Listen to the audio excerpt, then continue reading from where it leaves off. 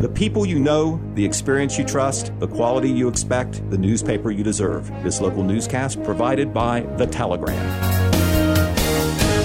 This is Matt McKee reporting from Total Media Studios in Jackson with your local news. Ohio Supreme Court Justice Pat DeWine says that he's dropping out of the race for Chief Justice of the Supreme Court. Here's more from ONN's Daniel Barnett. DeWine, a Republican and the son of GOP Governor Mike DeWine, says he decided the best way to ensure a conservative majority on the court is to run for re-election to his current seat. The 53-year-old DeWine made the announcement yesterday. DeWine's decision narrows the Chief Justice race to Justice Jennifer Brunner, a Democrat, and Justice Sharon Kennedy, a Republican. Current GOP Chief Justice Maureen O'Connor must leave her seat due to age limits. The court's current makeup is a 4-3 GOP majority. Daniel Barnett, ONN News. In local news today, Jackson County's 911 emergency call center landline phone service was restored as of 11:30 a.m. on Wednesday morning, September 1st. The Jackson County Sheriff's Office wanted to express its appreciation to the Jackson and Wellston Police Departments for their assistance during the service outage.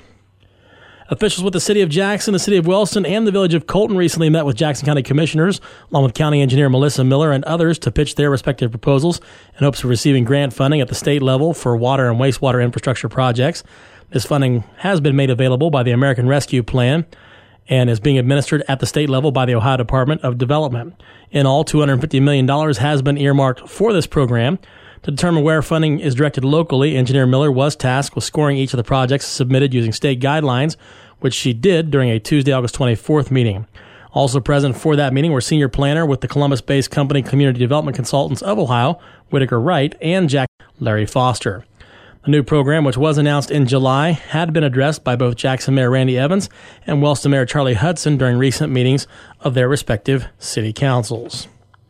And during a recent Colton Village Council meeting, new information was released regarding the modern sewer collection project and the village's water system.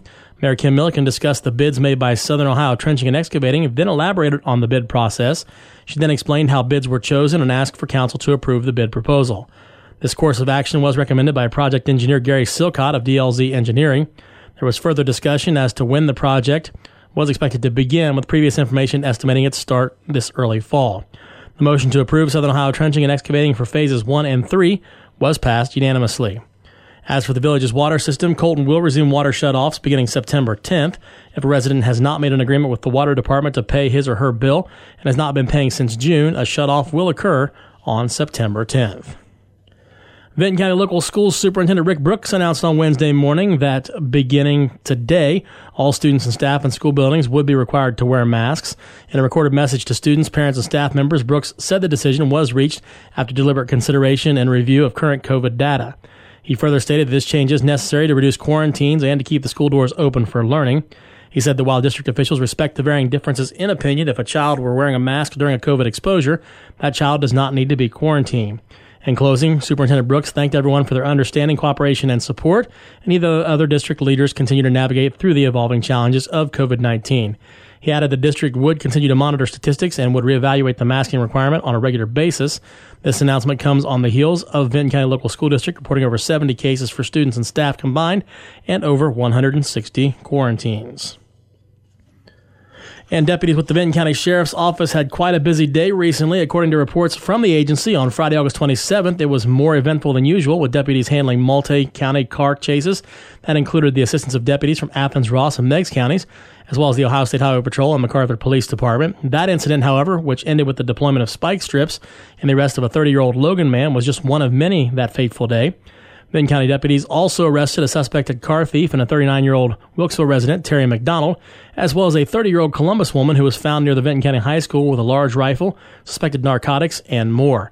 Additional information on each of these incidents can be found on the Facebook pages of the Telegram News and the Vinton County Sheriff's Office and will also appear in future editions of the Telegram. Jackson Mayor Randy Evans announced on Tuesday that due to favorable bids, the city of Jackson was able to add streets to its ongoing street paving project. The following city streets have been selected and moved up from next year's paving list: Harding Avenue from Broadway Street to the Bridge, Bridge Street from State Street to Main Street, State Street from High Street to Bridge Street, Ralph Street from Burlington Road to Main Street, Burlington Road from Huron Street to the city limits. And Mayor Evans also gave a big thank you to the city of Jackson income taxpayers, as this is 100% paid for those with those revenues. He likewise pointed out that State Route 93 and State Route 139's paving projects in the city are co-funded and managed by the Ohio Department of Transportation. In other news today, COSI in Columbus will be getting a bit of superpower with its newest exhibit slated to debut this fall. Here's more from ONN's Daniel Barnett.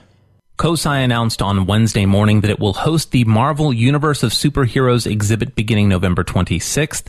Officials say it's the single largest exhibit celebrating the Marvel Universe. It includes more than 300 original artifacts, costumes, props, and original art. The exhibit will be at COSI through the end of May 2022. Daniel Barnett, ONN News. And finally today and tomorrow, there is to be no parking in Wellston's downtown historic district from 5 a.m. until 8 a.m. This is to facilitate the street sweeper as city crews prepare for the Ohilco Festival. Additionally, beginning 8 p.m. Friday, September 3rd, there's to be no parking in that same area as setup for the festival begins. Violators can be fined and or towed. The festival will run next Tuesday through Saturday, September 11th. City officials appreciate cooperation in the matter and would like to wish everyone a safe and happy Labor Day weekend and Ohilco Week.